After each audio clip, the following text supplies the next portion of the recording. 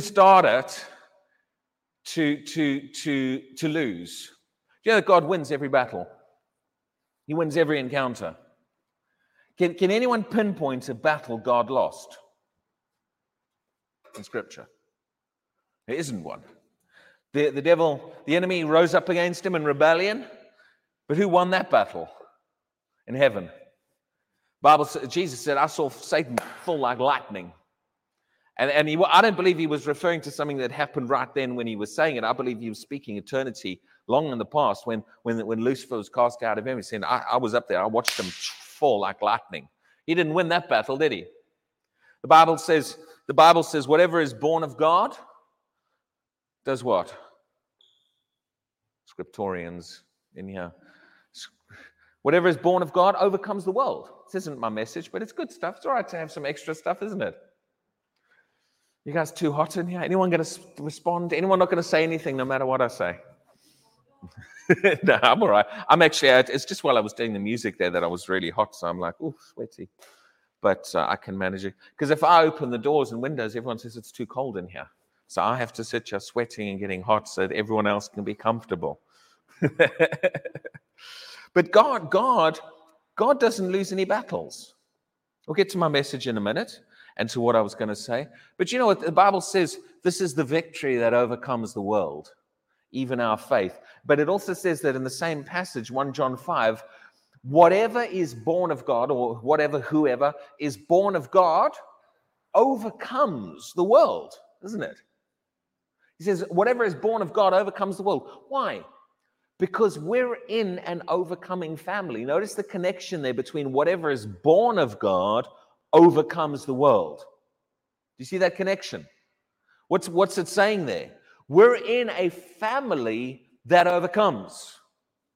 You know that in the natural, people sometimes look at someone else and say, they're just born into the right family. They didn't have anything to do with it. They're just born in the right family.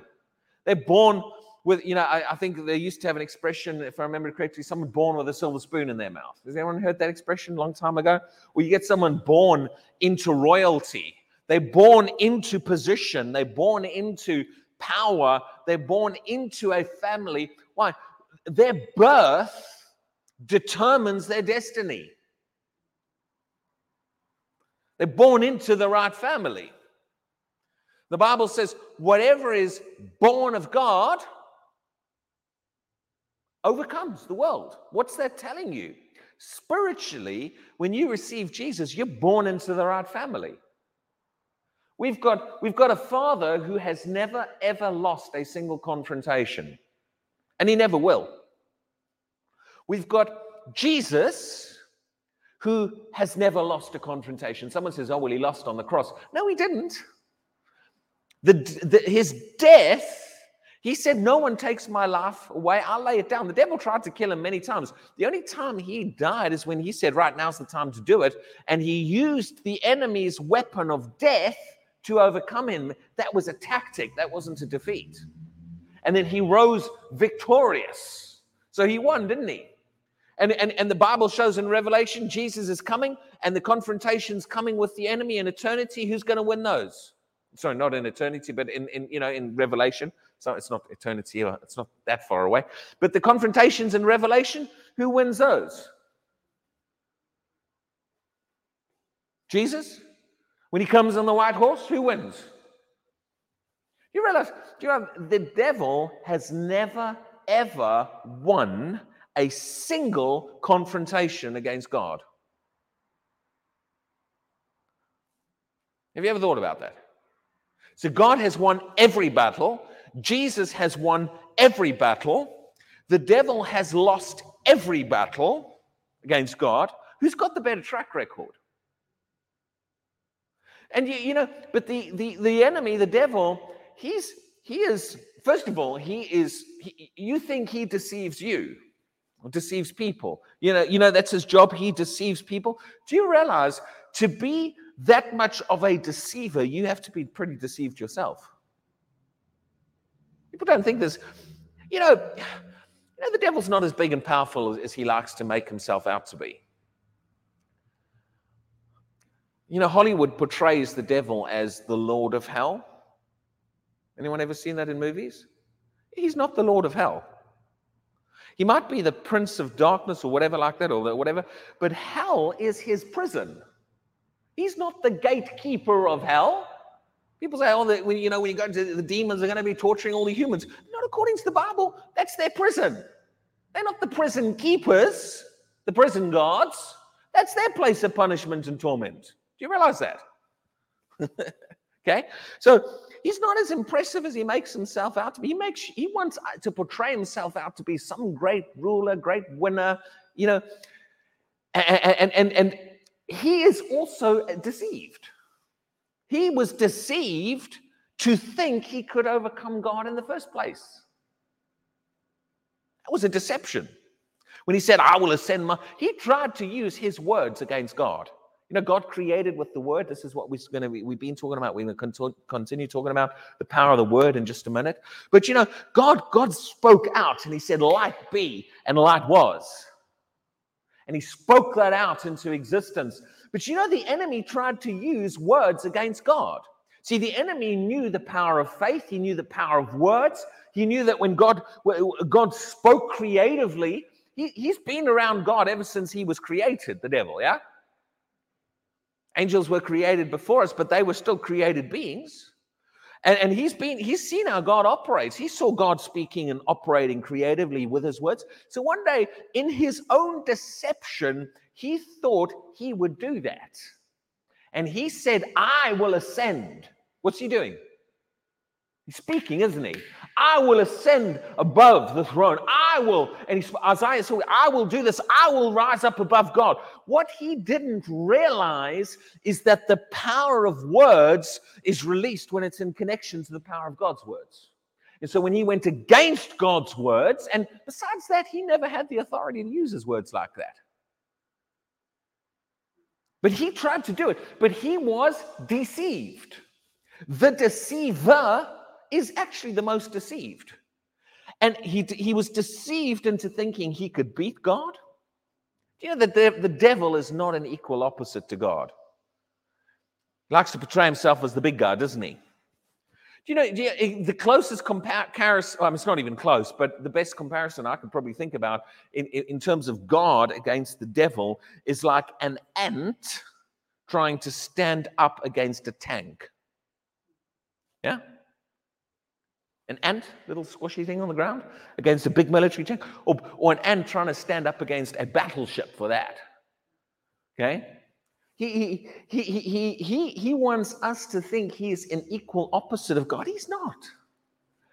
But he still thinks he can beat God. And it's what he's trying to do. He thinks he can beat the word of God. He thinks he can beat God, and he tries all the way. And eventually God just keeps showing him who's boss, and he's just not getting it because he's the ultimate deceived being. And he wants us sucked into his delusion. Yeah, but we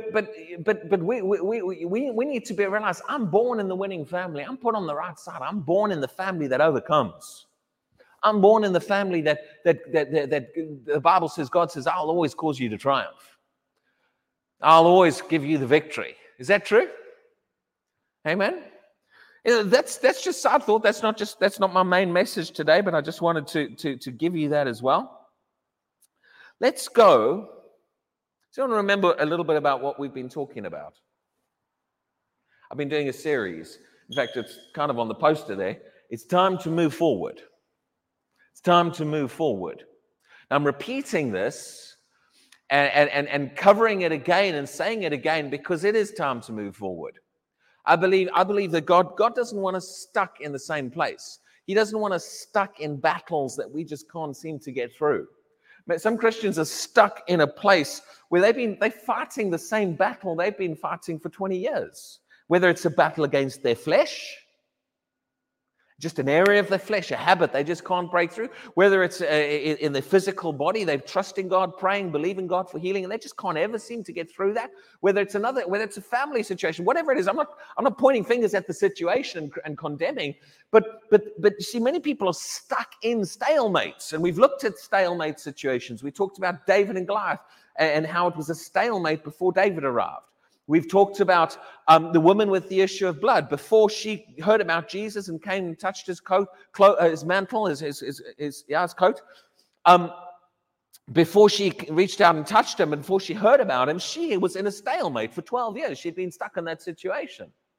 The children of Israel in the wilderness. Now, you might think they were moving forward. I talked about this a bit last time. But you realize that even though the children of Israel had come out of Egypt and were going toward the promised land, they got stuck in the wilderness, didn't they? In fact, they got stuck there for 40 years. There were certain lines they couldn't get past. They had the glory of God. They had the most anointed minister, you could even say, in the Old Covenant. One of the most anointed, certainly. They were blessed of God. Balak tried to curse them, and he said, you can't curse what God has blessed. They were blessed of God. They had an anointed leader. They had a powerful prophet at the helm. And yet they couldn't get out of the wilderness, could they? They got stuck. And so there's a number of situations we see in Scripture where people or groups got stuck. And we've got to realize it's not God's plan that we get stuck. It was God's plan for the children of Israel to get into the land. Just because a person is stuck in something doesn't mean it's God's will that you're stuck in it. This is part of the deception the devil tries to tell people. Because you get stuck in a situation, he begins to try and say, well, maybe God wants you in that situation. That's not God didn't want them in that situation with David and Goliath. God didn't want the woman with the issue of blood stuck in that situation. God didn't want the children of Israel stuck in the wilderness, but they got stuck. And there had to be a release of something. And in many of those instances, you see, faith was a factor that got them through. So in this series, we're looking at, actually, let me just say this before I say that. It's time for us as individuals to move forward. God doesn't want us stuck. He wants us to get some breakthroughs. How many of you want some breakthroughs? How many of you want to be stuck in situations? I don't know, but I don't want to be stuck in situations. I don't want to look back in 20 years and say, how much have I really progressed in 20 years? I don't want that. I'm not satisfied with that. But how many of you know, even in this country, you know what, as I've been teaching this series, I've been getting people message me. You might not realize it, but these videos do get around. And it's why we stream them, because I want the word out there. And you know, we're here to fulfill a purpose in this nation. We're still starting out with the church, new things going on, but we're here to fulfill a purpose. We're here to get the word of God established in this nation. That's what we're going to do. And I've had people message me and say, they said, yes, you know, I've even had some saying, you know, the church I'm going to hasn't moved in 20 years. They're stuck in the same place. There's no movement going on in my church. That's what people have been messaging me. People have been recognizing, yes, what you're saying is correct. And I want to tell you something. It's time in this country for us to move forward. Do you know, in the wilderness, did God, I didn't say this last week, but it was in my notes and I never got to it, so I'm going to say it here. In the wilderness, did God move for the Israelites? Did he do anything for them? Anyone remember the time they were in the wilderness? Okay. Children of Israel in the wilderness. Before I say anything else, this is my coffee that was down here. I forgot about my coffee. Have a quick sip. In the wilderness, remember when the children of Israel came out of Egypt? They'd been in captivity in Egypt. They went through the wilderness and then they came to the promised land and Joshua took them in. In the wilderness, now, like I said, they got stuck in the wilderness, but they had to pass through the wilderness to get to the promised land. Now, in the wilderness, did God move for them while they were in the wilderness? Did God do any miracles? God did do miracles. In fact, some of the most spectacular miracles in Scripture. They got the Red Sea. I mean, they've just come out of Egypt with all the plagues of Moses. Then they come to the Red Sea. The Red Sea was a stuck, stalemate situation. They couldn't go forward. They couldn't go back. In the natural, they were stuck. God moved powerfully. They got through that. Then they go into the wilderness, and situation after situation that these people encountered in the wilderness, God moved for them. Do you realize, I've said this before, they woke up every morning to a miracle. And just see a miracle of provision every now and again. Do you realize that for 40 years, they walked out of their tent in the morning, their food was on the ground? That manna miracle went on for 40 years until they entered the promised land and didn't need the manna anymore. That's a 40-year sustained provision miracle going on there for that, for not just for one or two people, for an entire nation. That's not bad, is it? Do you realize the manifest glory and presence of God was on that nation in the wilderness? Remember they had the pillar of, I always get it the wrong way around, the pillar of fire by night, and it was a pillar of cloud by day, wasn't it? I get the wrong way around. But they had that pillar of fire. Do you realize that was the manifest presence of God? That was the glory of God. They could wake up in the morning, look out their tent and go right over there. Look, hey guys, look. That's the manifest presence of God right there. That's not bad, is it? I mean, Christians think it's great when God's presence comes in a meeting every now and again. And there have been meetings where people have seen the glory cloud. Do you believe that? I've had times of the incredible anointings of God, and it's wonderful. But in the wilderness, the children of Israel had the manifest glory cloud with them for 40 years. In the natural. They weren't in the spirit. You realize they were not like, woo, in the spirit. They were in the natural world. They saw with their real physical eyes the glory cloud. Every moment of every day. That's not a bad sustained miracle, is it? Do you realize what this people had going on around them? Do you realize what is happening to that nation as God is bringing them through the wilderness? And they had other miracles. They saw the Red Sea split. They saw God moved in battles for them when people attacked them. I can't even remember. They saw water coming out of a rock, didn't they? Remember the first time Moses struck the rock, the second time he was supposed to speak to it, but the first time he struck the rock, water came out of it. And I don't know about you. Sometimes people think maybe it was like a little rock this tall, and Moses went, come on, and a little bit of trickle of water came out. That wouldn't feed a nation that big. There's got to be a lot of water coming out of a big rock. Probably the size of a river coming out of it. I mean, we could go through the different miracles that they saw in the wilderness. But I want to say this. Do you realize that in the wilderness they had all of the glory and presence of God, but none of that could get them into the promised land? And do you realize that entire nation, despite everything they saw, the Bible says they were in unbelief, weren't they? You know, no matter what God did for these people, they would still would doubt God. They would question God. They would still say, the next situation they faced, how are we going to get through this? Well, the same God that got you through the last 27, situations is going to get you through 28th time. Oh, no, I don't think he will. He's going to let us down this time. How many of you realize when God gets you through, and then you turn around and say, I don't think he's going to do it? That's an insult to God, isn't it? That just shows no matter what God did, they had no confidence in him. And so they doubted him, they questioned him. But this is what you need to realize. Did God do some powerful things for that nation in the wilderness? Yes, he did. But people say this, will God do miracles for someone who's in unbelief? Have you ever heard that question? Will God heal someone who's in unbelief? Well, look in the Bible, ask this question. Did God do miracles for the children of Israel when they were in unbelief? Yeah, they saw spectacular miracles. But there's one thing they couldn't see. This is what you need to realize. There's times God will do things through you despite your unbelief. But there are certain things you cannot step into until you step into believing God. The children of Israel, they had Red Sea split, they had water come out of a rock, they had manna on the ground, they had the manifest glory of God.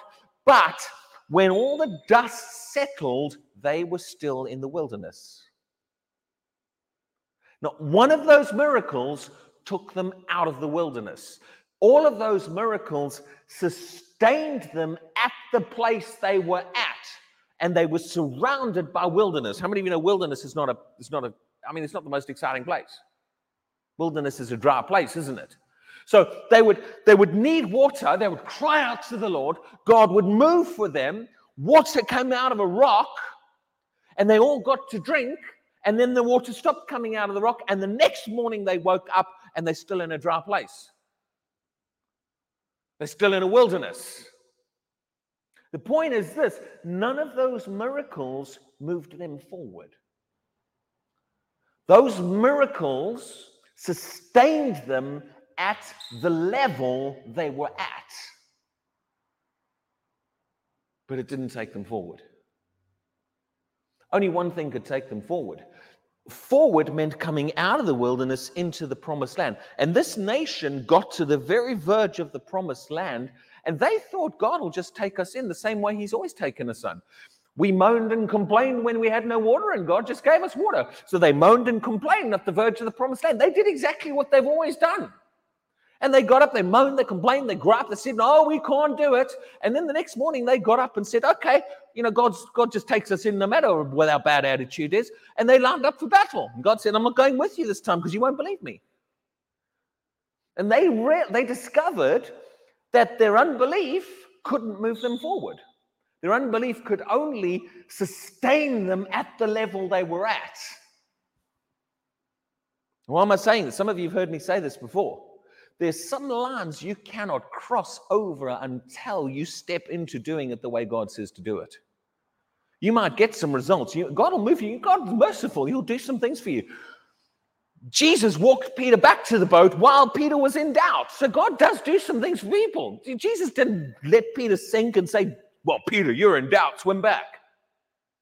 Jesus lifted him up, walked him back to the boat while he was in his doubt and unbelief, yeah? Got him back to the boat, sat him down in the dry boat, and now talked to him, Peter, why did you doubt? He didn't leave him swimming out there, did he? So God will move in people's lives and do some things at the level they're at, and very often he'll come through for them, he'll provide for them, he'll heal them, he'll do something for them, but their life is still stagnant at the same point. Because those kind of miracles don't take you forward. And even it's been the case in this country as well. How many of you know in this nation, we've had God move. God's done moves of God. You can look back 20 years, you can look back 30 years, and you'll see God had done some things in this nation. Even in the time that I've lived here, because I wasn't born here, okay? But I've been here quite a few years. I moved here in the late 1980s. This is quite a while now for the first time I moved here. It's quite a while. And I've seen God do things in this country, but it seems like God moves by his Spirit, have a great move of God, and people get all excited, and then it dies down again. And when the dust settles, the churches are still at the same place they were before the move of God. Anyone notice that? Why? Because the same pattern that I've just described about the children of Israel in the wilderness is what we're seeing in this country. You might not like me saying that, but I'm going to be honest with you, it's true. People say we need another revival. We need God to move by his Spirit again. No. Well, yes and no.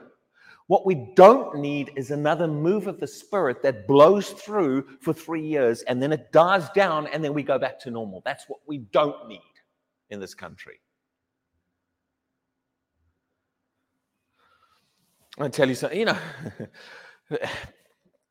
remember during all the lockdowns and all of that, I panicked. I got into panic because, there were some things about, that I had on my heart for ministry that I wanted to do in this nation.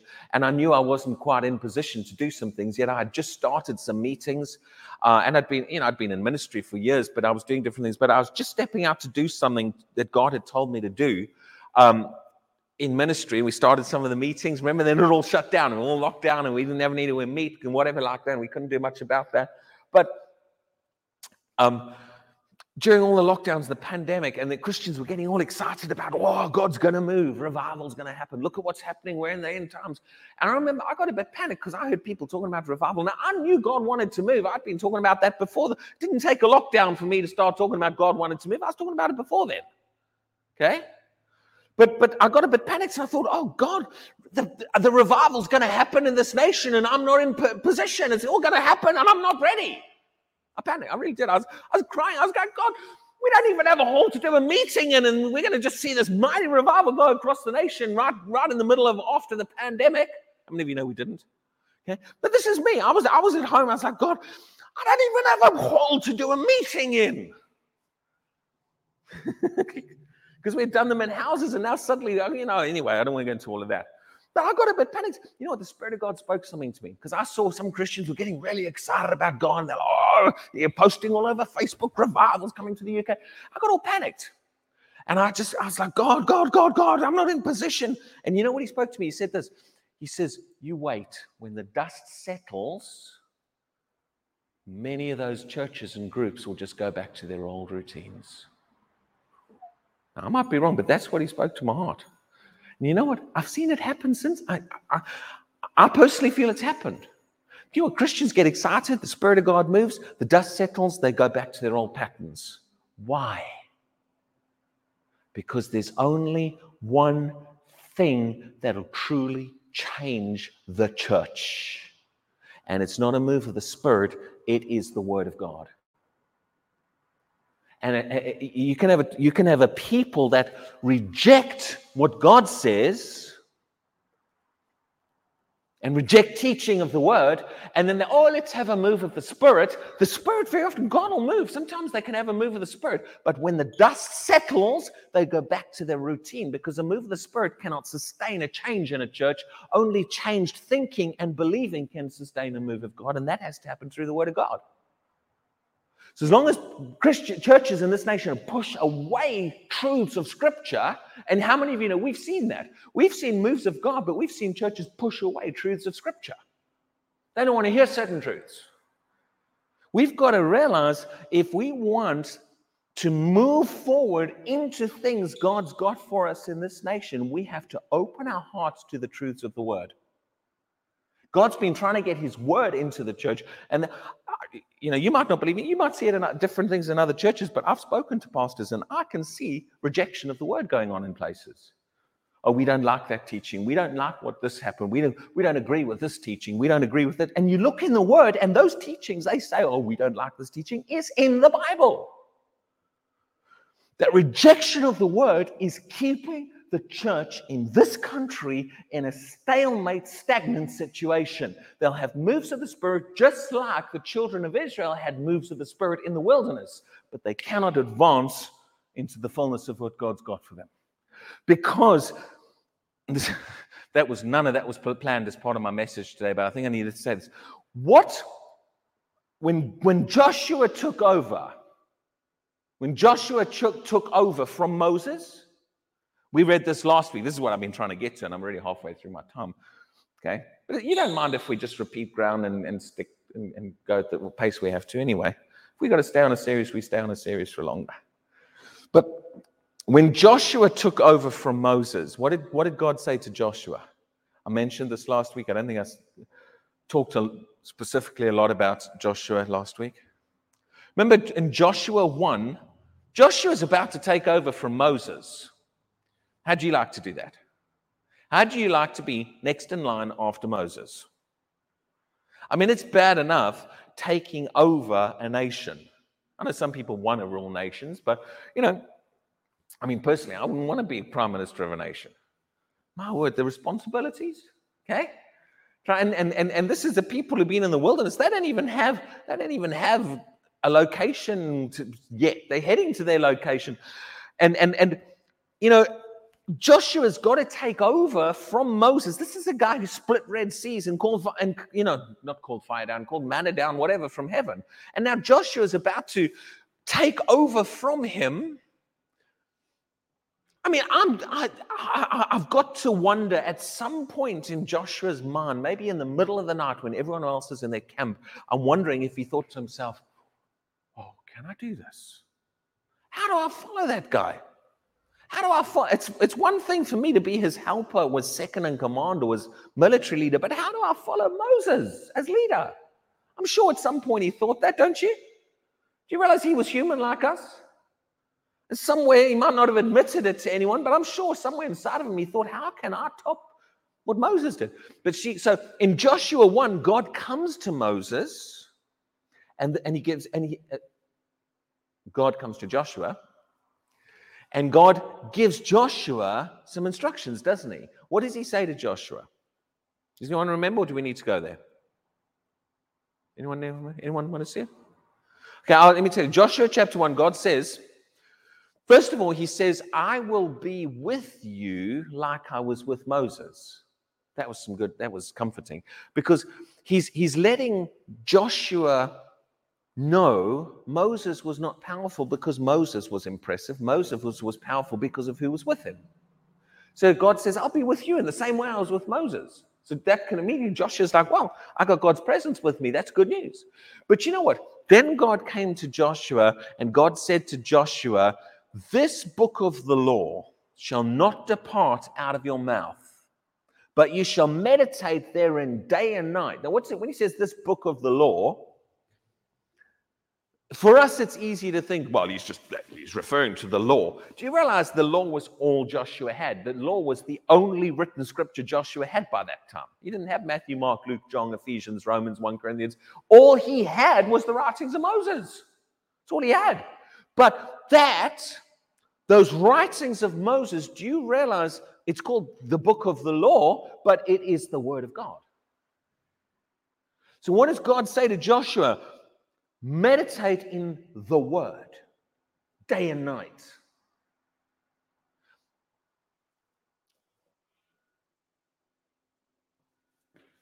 I don't know about you, but if you're naturally minded, you'd look at God and say, how's that going to help?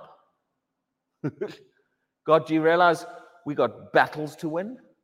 We've got real natural enemies to face. Real battles ahead of us here. This isn't spiritual battles in the heavenlies, Lord. These are real people with real storms, spears, and I was going to say sticks, spears, swords, shield. These are real people that are going to wipe us out. There's real natural battles in the real world. For us, that would be guns and tanks and all kind of stuff, yeah? And God says to Joshua, meditate in my word day and night. How is that going to help?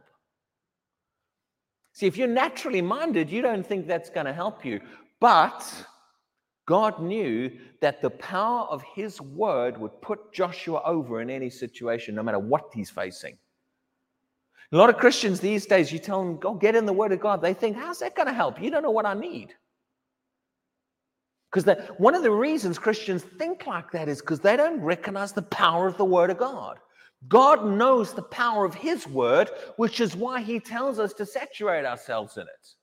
Because he knows the power of his word gets released into our lives when we saturate in it. So he tells Joshua, get in the word day and night, saturate. He's not making a law for him to live by. It's not just yes, I must do it to please God. He wants Joshua saturated in the power of his word, because God knows his word is needed to take them into the promised land. His word is needed to move them forward. That's the one thing the previous generation had rejected over and over and over in the wilderness. Every time God spoke to them, God said, I'll give you the land. They said, no, there's giants in the land. We can't get in there. They're rejecting what God's saying. They're pushing it away. See, the power of the word is what Joshua needed to advance. They already had Moses and the power of the Spirit. They needed the power of the word. I'm going to tell you something. This is why I wanted to last week I talked a bit about the word, and I'm going to talk a bit about more now, although I've probably just about finished my time for today. And that's my intro. We're ready to preach the main message now today. We'll give it to some of you. You need to realize this. The word of God will move you forward in ways that nothing else can. And in fact, the Spirit of God, although the Holy Spirit will and can and does move at times when necessary separate from the Word, And that's the mercy of God. When people reject the word and the Holy Spirit still does something in life, that's the mercy of God. Although that can happen, ideally, and the way God really planned it to happen is that the Spirit and the Word move together. And actually, that's where you see the power move. Like in Genesis, when the Spirit was hovering on the water and God spoke, the Word and the Spirit moved together. That's actually God's plan.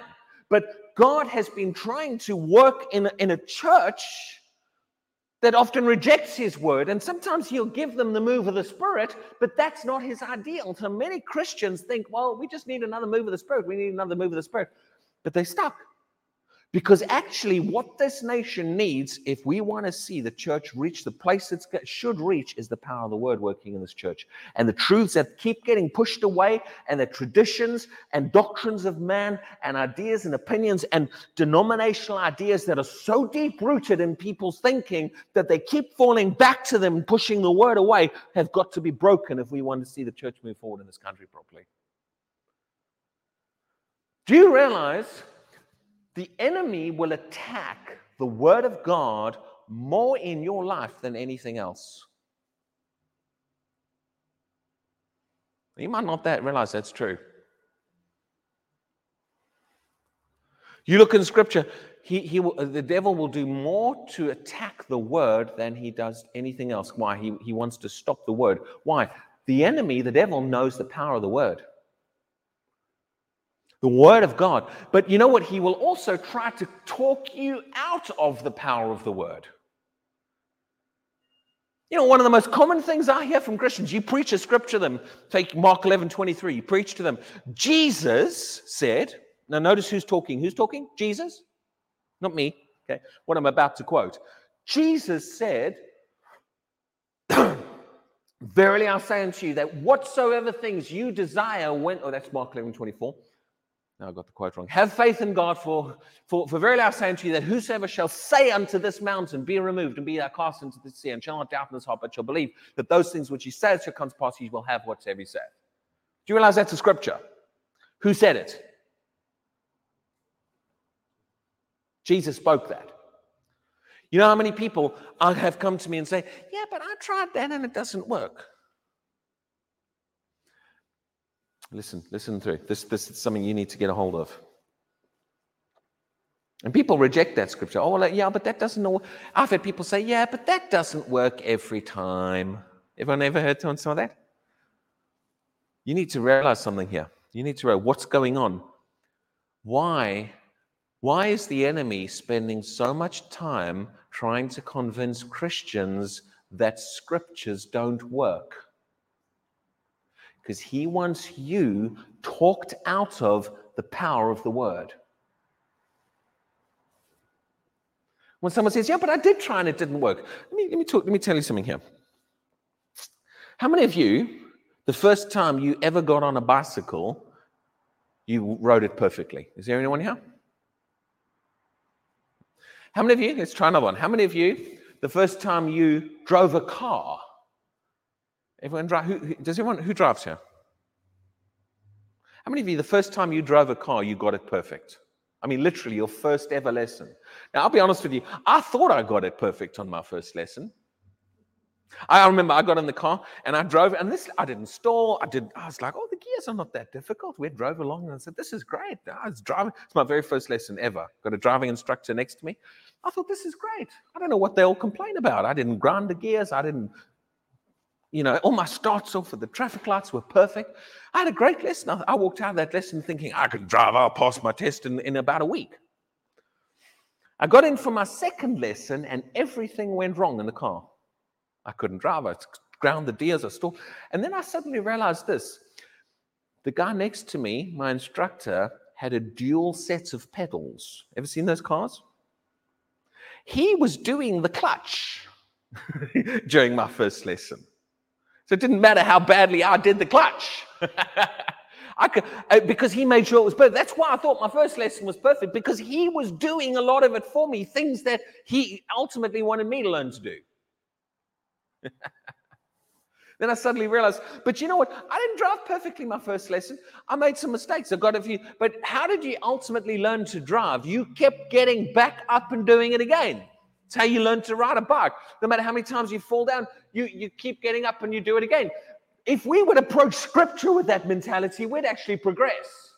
But you know what? People hear a scripture, they try it 3 times, can't get it working in their life, and then they walk out and say, well, I'm not trying that again. It didn't work. If that's how you approached learning to ride a bicycle, you would never learn to ride a bicycle. The whole thing about human beings is that you keep at something until you learn to get it working. What happens if you step out on Mark 11:23 75 times, and for some reason you think, oh, well, it's just not working? That's when you get up number 76 time and say, let's go at it again. Because I'm not going to question God. I'm not going to question what he said. I'm just going to realize I'm still learning to get it working. But the problem is not in what he said. The problem is not in the truth of what he said. Because the enemy wants to convince you God's word doesn't work. He wants to convince us of the word. Why? Because that shuts down the power of the word in our lives. What was the enemy's strategy in the Garden of Eden? We should open some scripture, shouldn't we? I've been preaching up here, quoting scripture. Let's go to scripture. Go to Genesis. I want to show you this quickly. We need to become so convinced in the power of the word and the truth of the word that you never question it, even when it doesn't look like it's working in your life. Because the strategy of the enemy is to convince you it's not working, because he wants you to back off and abandon that truth. Why? Because he knows if he can get you off the word, the power of the word, he can really actually walk all over you. And he's used this strategy in Christians' life. He used this strategy in this country. A lot of Christians have tried, they've heard a few things about the word and faith, and then they've tried it 3 times, or they've tried it for a little bit, then they got discouraged and they backed off it. You've got to look in the word and become convinced what God said is true, and the power of what God says is true, and it'll work. What kind of faith did Abraham have in Romans 4? Romans 4 says he wasn't moved by the fact that his body was dead. He held to. The Bible says God had said to him, I have made you a father of many nations. And Abraham held on to that. And Romans 4 said he eventually became what was spoken. He became the word, but he had held to it with an unshakable foundation, not being weak in faith, it says. Was strong. He wasn't moved by what he said. He held to that word. He wouldn't let it go, even when it didn't look like it was working. And that's the kind of faith we're pointed to in the Bible. The kind of persistence that will not let go of the truth. I'm convinced of the truth. I won't let it go. Because the enemy wants to convince you out of the truth and power of Scripture. So what did he do? Where did I say go? Genesis. Do you realize, I'm going to finish on this. There's a lot that I haven't got to today, but that's okay. Do you realize God created man to live by the power of his word? Right the way back in Genesis. In fact, how was the universe created? How was the earth created? By the word of God. You've got scriptures all over the place. You've got Hebrews 11:3 says, by faith we understand that the worlds were framed by the word of God. Do you know that multiple times in Scripture, the Bible points us to the power of God at creation through his word? Psalm 33, verse 6 up to 9, talks about he spoke and it was. He commanded and it stood fast. And it's talking about creation. Now God spoke that into, his word was released into creation. Genesis 1, God said, let there be light, or light be, and light was. God spoke, God said, his word was released. One of the first truths we are presented in Scripture is the power of God's word. It's on page 1. And then God creates man. God creates man, and you might not realize this. Do you realize the truth we live by faith is not just a New Testament truth. That's how God created man to live all the way back in Genesis. It's just that man got disconnected from that. Man was created to live by faith in what God said. And you go through Genesis 1 and 2, you'll see it keeps saying, after God created man, you'll see things like, and God said to Adam. What's he doing? He's releasing his word to Adam, isn't he? God's speaking his word. What comes by hearing the word of God? Faith comes by hearing the word. That's not just a New Testament truth. That's an eternal truth. Faith has always come by hearing the word of God. And God said to man, have dominion. What's supposed to happen inside of Adam as he hears that?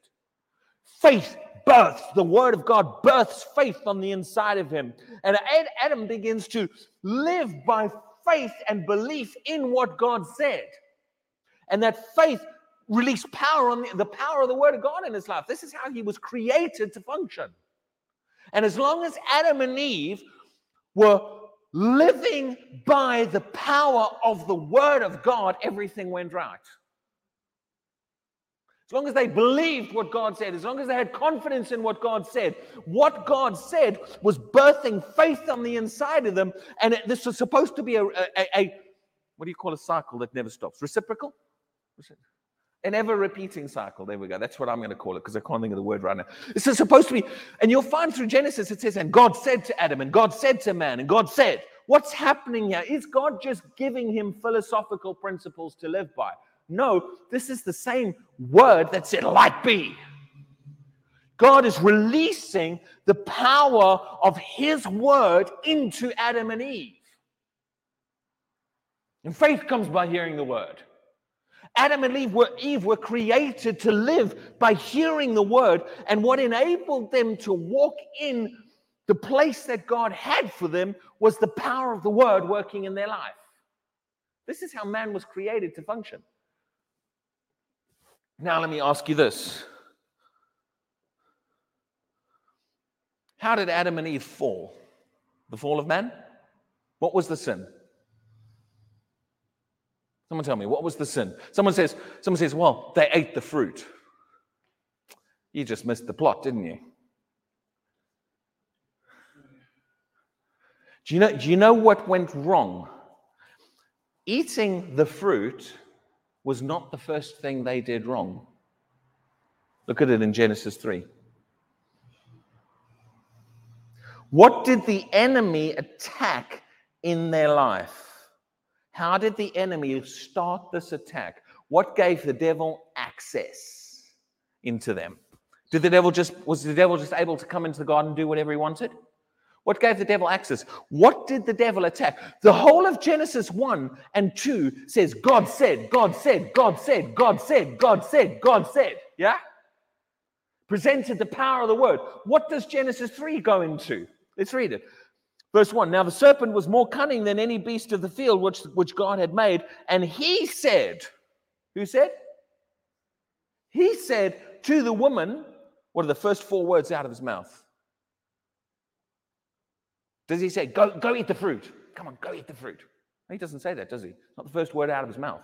What's the first 4 words out of the devil's mouth? Has God indeed said? What's he attacking? What's he attacking? They were created to live by the power of the word.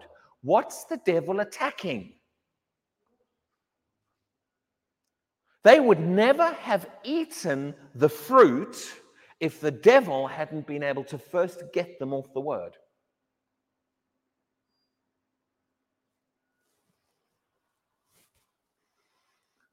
The devil had to shake them off the word in order to get access into their life. If Adam and Eve had held to that word, now how does he do it? God didn't say to Adam and Eve, just don't eat the fruit because I don't want you eating the fruit. Now, he could have done that. But what did God say? Don't eat the fruit because in the day you eat of it, you shall surely die. Do you realize God was actually protecting them by saying, don't eat the fruit? He wasn't just creating a list of laws. God knew It's going to release death.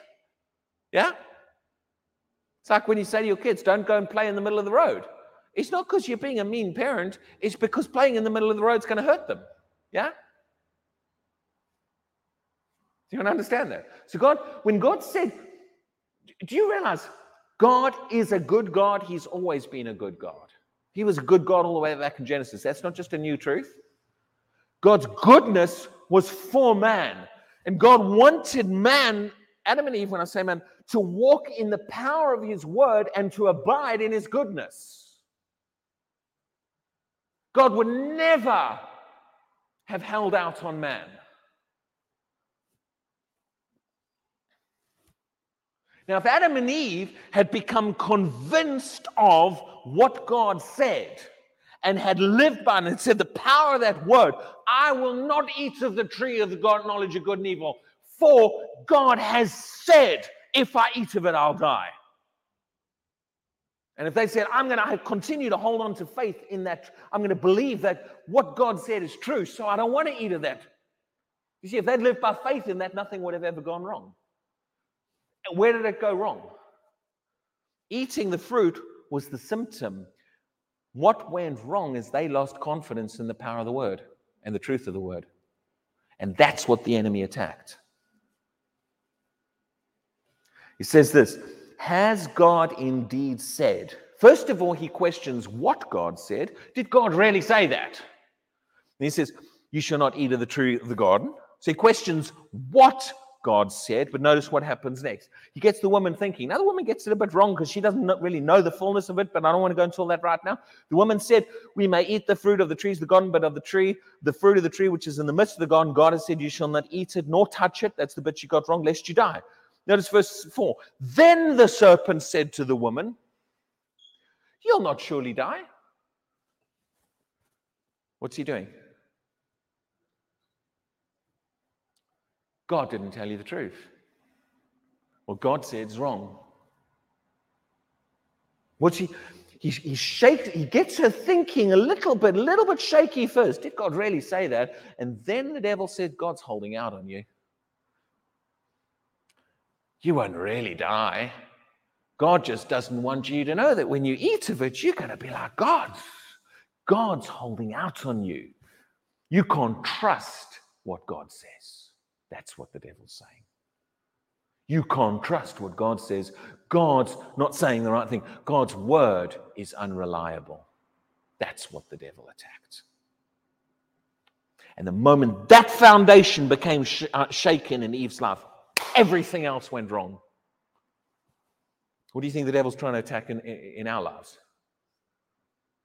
Oh, that truth's not working. Oh, you've tried that. It's not working. And he spreads these things. What's he trying to do? He's trying to unsettle us off the word, because man was created to live by the power of the word. If you want to move forward, this is what God said to Joshua. In order to enter into the fullness, you need the word working in your life.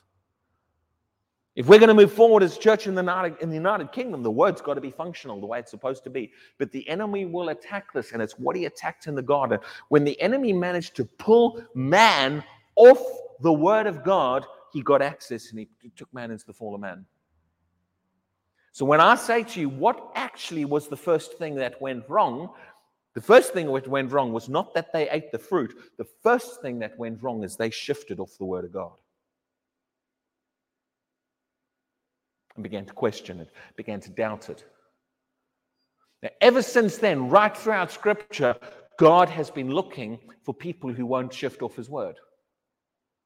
What was it that he liked about Abraham? A man who grabbed the word and wouldn't shift of it. What did he like about Noah?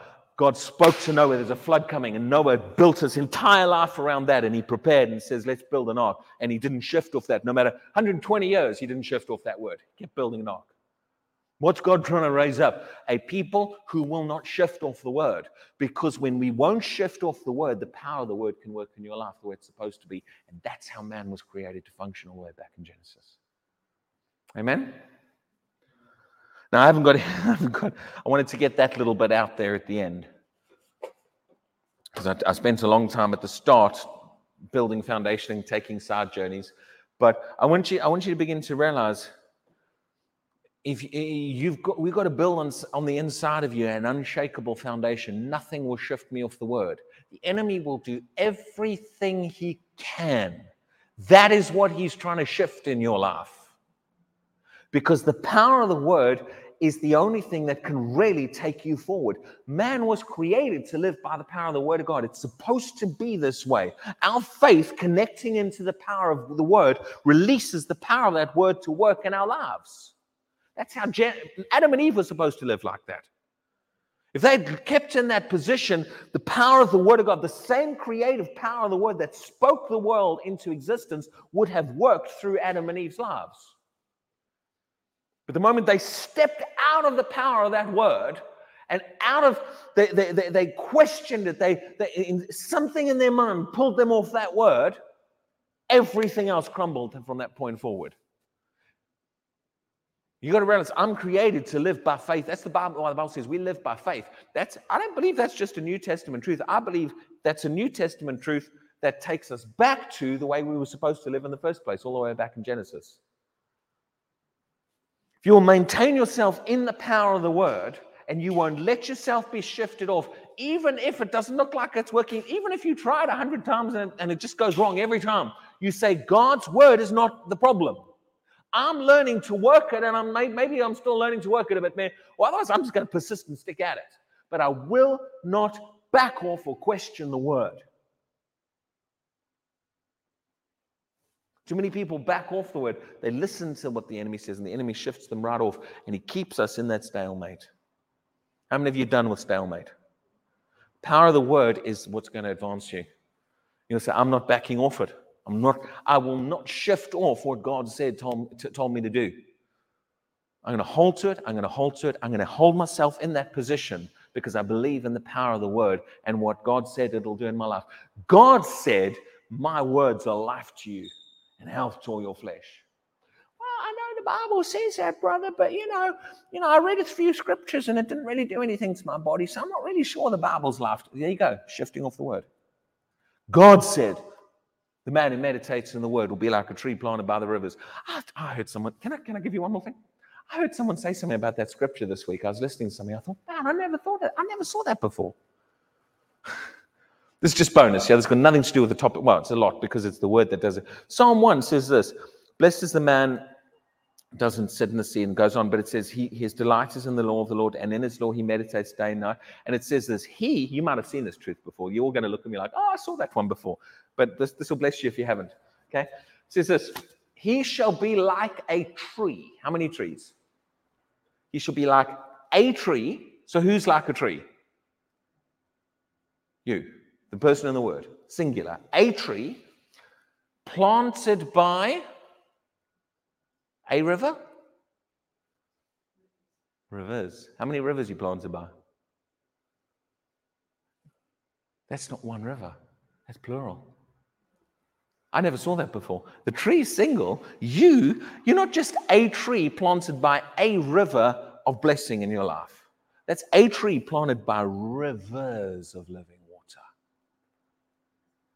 That shows the flourishing power of God's word in your life. It doesn't just make you like a tree planted by a river. That would be wonderful.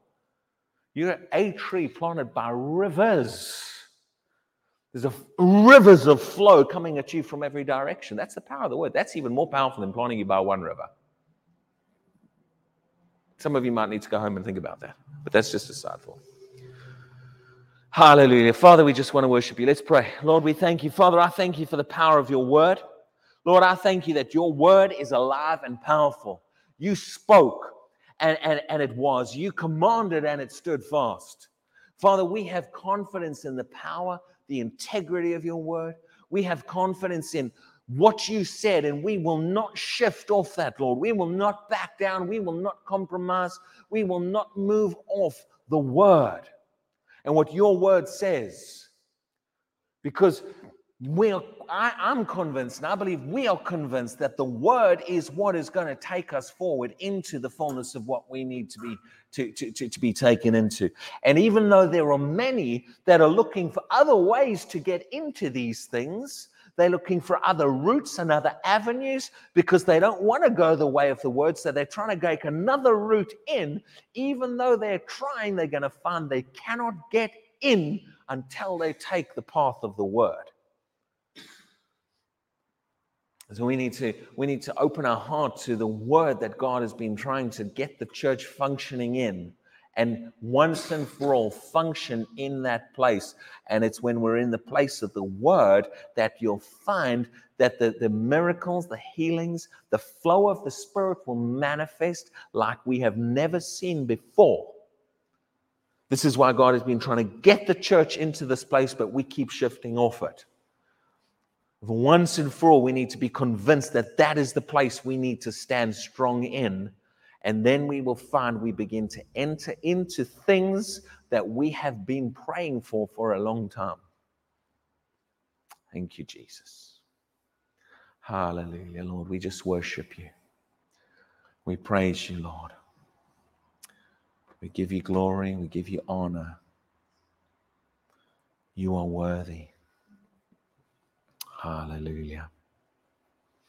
Hallelujah, Lord.